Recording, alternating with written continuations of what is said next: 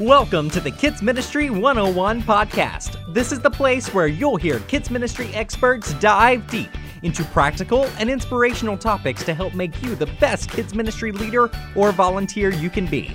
Before we get to today's episode, we would love to invite you and your team to the Etch Family Ministry Conference right here in Nashville this October. At Etch, you'll be inspired and equipped by ministry leaders like Louie Giglio and Christine Kane. Find out more at etchconference.com. Now, on today's episode of the podcast, Bill Emiott and Calista Storch chat about the importance of training your kids ministry team. So, let's get started. Here's Bill Emiott. Welcome back to Kids Ministry 101, the podcast. I am so excited to have back in the podcast studio today our very good friend, Calista Storch. Welcome, Calista. Hey, y'all. That sounded like you're maybe from Oklahoma. Oklahoma, except when I go there, they think I have a twang, which cracks which would me be up. Tennessee. Yeah, it's Tennessee. Well, Oklahoma. Yeah. What part of Oklahoma? Southern Oklahoma. Oh, so that's why you have the draw, because you're from Southern Oklahoma. Yes, exactly. Yeah, I'm almost a Texan, but God saved me.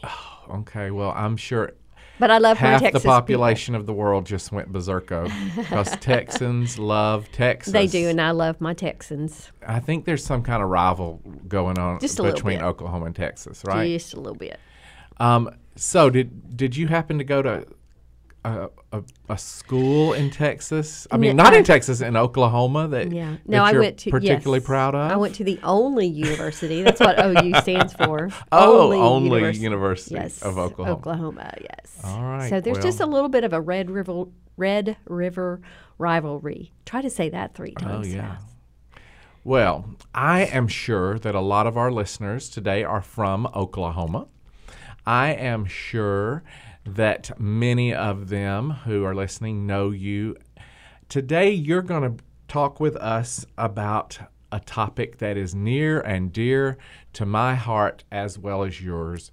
I feel like at some level I've dedicated at least the last 16 years of my life to this topic, and that is training. Yes. Training. So important. It's such an important part of our ministries, and I think as I've kind of watched in the 16 years I've been here at Lifeway, as I've kind of watched, it's becoming, for whatever reason, less and less part of kids ministry, which is alarming to me. Yes. Because I think the best worker is a trained worker. I believe that the best ministry is one that, at some level, an appropriate place in that level of importance, is a ministry that focuses on training. I believe that one of the biggest pain points in kids ministry today is volunteers, a lack of volunteers, and I believe trained leaders tend to stay. I would agree with that. And so we've got to figure this out. We've got to figure out how are we going to get people to our training sessions? What can we provide? And I don't think it's one thing or another thing. I think it's a lot of things. Right. Multiple ways of getting training out there through traditional come to church and sit through a class, and we're going to do that, and we're going to learn to digital online training that maybe you can point them to through Lifeway, or even I think there's a lot of value, and maybe really a lot of value, in just these little handheld, hold my phone up and talk to you for 5 minutes about a little training nugget. Exactly. And that interests me, because all of a sudden I'm listening to you and I'm looking at what's going on around you, and it's like having a personal conversation. And people don't seem to have time for the traditional ways, Right. So we're looking at non-traditional ways too. But there are some things that are common to any of that. Right. That's what I think we need to talk about today. Yeah, and I agree with just, everything that you have said. Training is so important, but as you said, today we don't have just your normal times of training. I remember the day, back in the day, how old am I? But when every Sunday night Yes. we would have teacher training, and it would be over the next week's lesson. The last church I served in full time, it was a requirement that you had Yeah. to sign that you would Wow. do these things. Yeah. And one of the things that you signed is that you would come to weekly teacher training. Now, that was 17 years ago. Right. We didn't get everyone. No. But we had 60-70% of our teachers Yeah. every Sunday there at 5 o'clock. And I think what Now, that I does, think I don't think that's- you can do that anymore. I don't think that's realistic anymore either. Right. It's just not. And thankfully, one of the reasons is because we are able to offer training in other ways that we were not able to back then. Right. We didn't have access to all the social media or the smartphones or anything like that. We only had face-to-face. And so in that light, I do think that we can make a lot of changes these days to adapt our training. One reason I think training is so important, and I appreciate the time when our volunteers realize that importance, is because it means to me that they realize it's more than just babysitting, that they're truly in there to teach. And I'm talking about from babies on up. Right. And so if I can get some kind of training with them, and one of the things that I think we have to do to get that ball started, and we'll just go down the letters of train, but is to truly, if I'm a children's leader, I have to tell my leadership, my volunteers, my church, what my vision is. Right. Because if I don't tell them my vision is for every child who goes through this kids ministry becomes a Christian. Now, I'm not the Holy Spirit. It's not up to me, but that's my vision, is to get this started. And then here's my vision to make that happen, not just this out, it's a fantastic goal, but how are we going to get there? So I've often heard a goal without a plan is really just is a hope. Right. It's not really you don't have a plan to get there. Well, so, Scripture says where there is no vision, the people perish. Right, right. And when you hear perish, we're talking about perish, right? And so we really have to tell them our vision, help them understand. Who wants to be on a team who doesn't have a vision? I'm not going to join a football team, a basketball team, a whatever team without the vision of, becoming state champion. That's, here's what we want to do. We want to win. Even if it's, I just want to win this game. Here's my vision. So we have a purpose, we have a reason, and we have a goal, and we're not just out here spinning our wheels week after week or Sunday after Sunday or whatever the purpose of the meeting is. Yeah, because I think too, for children's directors and children's ministers, if you're not careful and you don't share that vision, people start to look at you more as a manager. And I, for the first few years of my ministry, because I was brought up through the ranks kind of thing, I think I truly was a manager and not a leader. And there's a big difference. I'm either managing people or I'm leading my people. And I was managing. And so let me just encourage you to decide where you want to take them and then share that with them and lead them there. That's good. I think many children's ministry leaders feel like they're managing the ministry. Yeah. And I think that's a decision you're going to have to make to make that mind It's shift. a mind flip. Yeah, you have to flip. And it took me a while to do that. I'm sad to say, but I think we do have to manage. Absolutely. But we manage with a vision. Right. So that's great. What are some resources that we can use with teaching? Training. Yeah. with whatever we're With doing. teaching and training. Well, I think it's funny that you said that. You do need to when you meet with your volunteers and you're training them, I need to let them know I am going to give them the resources to do what I'm asking them to do.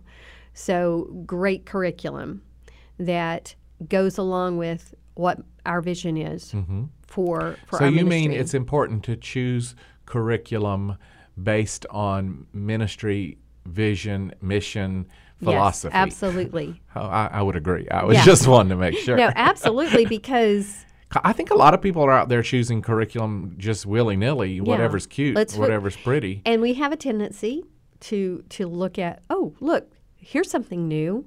We've done this other thing for a while. Let's just switch. Well, the problem is if you switch, then you have interrupted what your vision, your plan was, and you had a plan step by step by step, and all of a sudden you've thrown something new in there. So I would encourage you to be careful as you do that. With your teachers and these resources that you're giving them, including curriculum and, even construction paper or whatever you're going to do with them.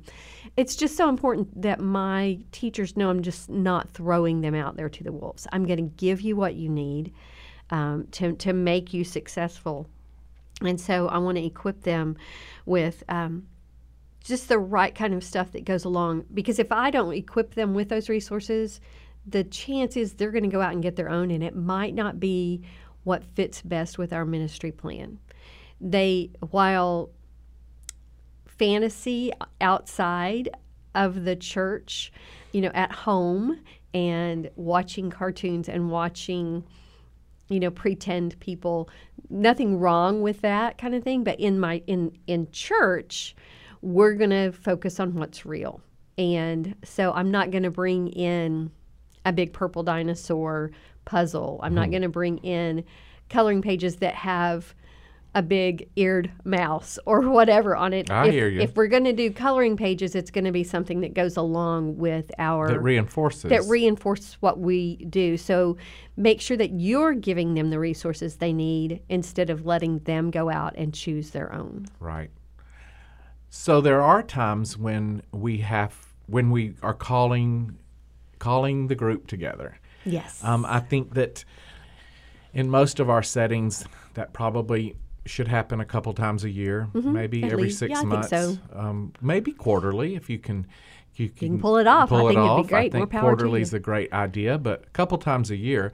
But you don't want them showing up and then feeling like you've wasted their time. Especially not today. Because they won't come back again. Exactly. You have one shot. So what's a good way of ensuring that you don't do that? Okay, well, I think obviously you have to have some kind of an agenda, obviously. And I think that if I'm going to have a training meeting, I need to share my agenda with my people up front. Because if I don't, I may have some teachers who, in their minds, have already decided what kind of training I have, and they decide not to come. For instance, Babies Through Twos leaders, a lot of times, I had to really let them know I'm not bringing people in. We're not just going to be talking about learning centers and things like that might not be as helpful to them. Today, on my agenda, we're going to be talking about kids and, what the personalities they have, or I might be doing safety, security, or whatever, and I need to let people know this does apply to you, because if not, they might not come. So tell them what you're going to do. Right. Let them, even let them help you decide what that agenda is going to be. What are some needs? What are some needs out there? Put a survey out there and say, what are some things that you need from me? What kind of training or what kind of communication do you need from me? Which leads to a next point of involving them. Oh, yes. Not just a participative, I don't know if that's a word. I like participative training is a lot more fun than just sitting and being lectured to. Now, there are times when all we can do is talk. Right. And you have to get this content across, and maybe the participation happens within their own mind, but there are those opportunities, or are those times when that's the only way we go. But how can we be more involving in our training? I really liked this aspect of it, and first of all, getting them involved in the agenda and what we're going to talk about. But the other part of involvement is, the more people I involve, I think the better the ministry is going to be, because if I find a teacher who is a fantastic Bible storyteller, and instead of me lecturing on, here are the points on telling a good story, if I have a great storyteller come in and I say, would you please train, then that shows value to that teacher. It shows value to the other teachers, I think. And then they're not just hearing my ideas. They're hearing part of the rest of the team. Their counterparts. Yeah. Yeah. And so I think then to me, then it becomes their ministry and not just my ministry. And you're making them be a viable part of what you're trying to do. Cool. That's good. And I think it helps us recognize that people are important, and loving people is one of the biggest things we do as kids ministry leaders. We invest and love in people and nurture them. Yes. And that's part of training. It is part of training. Nurturing is a big part of training, to let them know how much you care. Right. I need my team to realize that I care about you even if you're not on my team. If you were to leave my team tomorrow, I want you to know how important you are to me. Right. I don't care. As I care about you, not just what you do for me. Absolutely. Absolutely. So I'm going to find out, and I'm going to be a part of this, my team's lives. Your team, your children's ministry team, many times does not have an adult small group outside. I mean, we try to get small groups, Sunday school groups, to adopt teachers and include them in things. And sometimes that happens, but a lot of times it doesn't. So basically, your teachers, your volunteers, that is your small group. That's their small group. And so getting to be a part of their lives, finding out when they have births, when they have deaths, when they have job loss. And so nurturing them during this time. So is so finding important. opportunities in that training session or in your training strategy to nurture them. Yes. To love on them. And nurturing, too, also, I believe, a part of it is us helping them to grow spiritually. And it could be that we have a Bible study together. I want to make sure that my teachers are growing Christians, because otherwise you grow stale, and that's when you start to lose people. Right. And so that's a part of that nurturing experience as well. So this is a pretty big deal. Getting your teachers trained and how you approach that, and looking at training not as just giving them content, but it's part of who you are as a minister. Right. And it's not just training them to perform better, Yes. but training them to be in ministry Exactly. with you. Yeah. That's as children's ministers, I think people automatically think that we minister to children, but really our job is to equip and minister to the leaders who are then going to go teach. And the other cool part about that too is it takes some of the stress off. I don't have to know everything. I just have to help equip and get to and bring out the gifts of other people, Right. so that we're all sharing in that ministry Training. together. I think it's worth it. I do too. I think we need to be doing it. We need to figure it out. And I want to encourage our listeners today that if this isn't part of your ministry strategy, that you reconsider and think how you as a ministry leader can equip and empower and encourage your team through training. Yes. Thanks, Calista. I really do appreciate you very much. I look forward to the next time you're in the Kids Ministry 101 podcast studio. Thank you.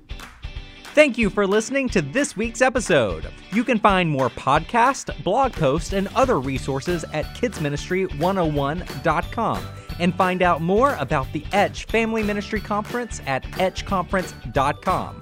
We'll see you back here in 2 weeks on the Kids Ministry 101 podcast.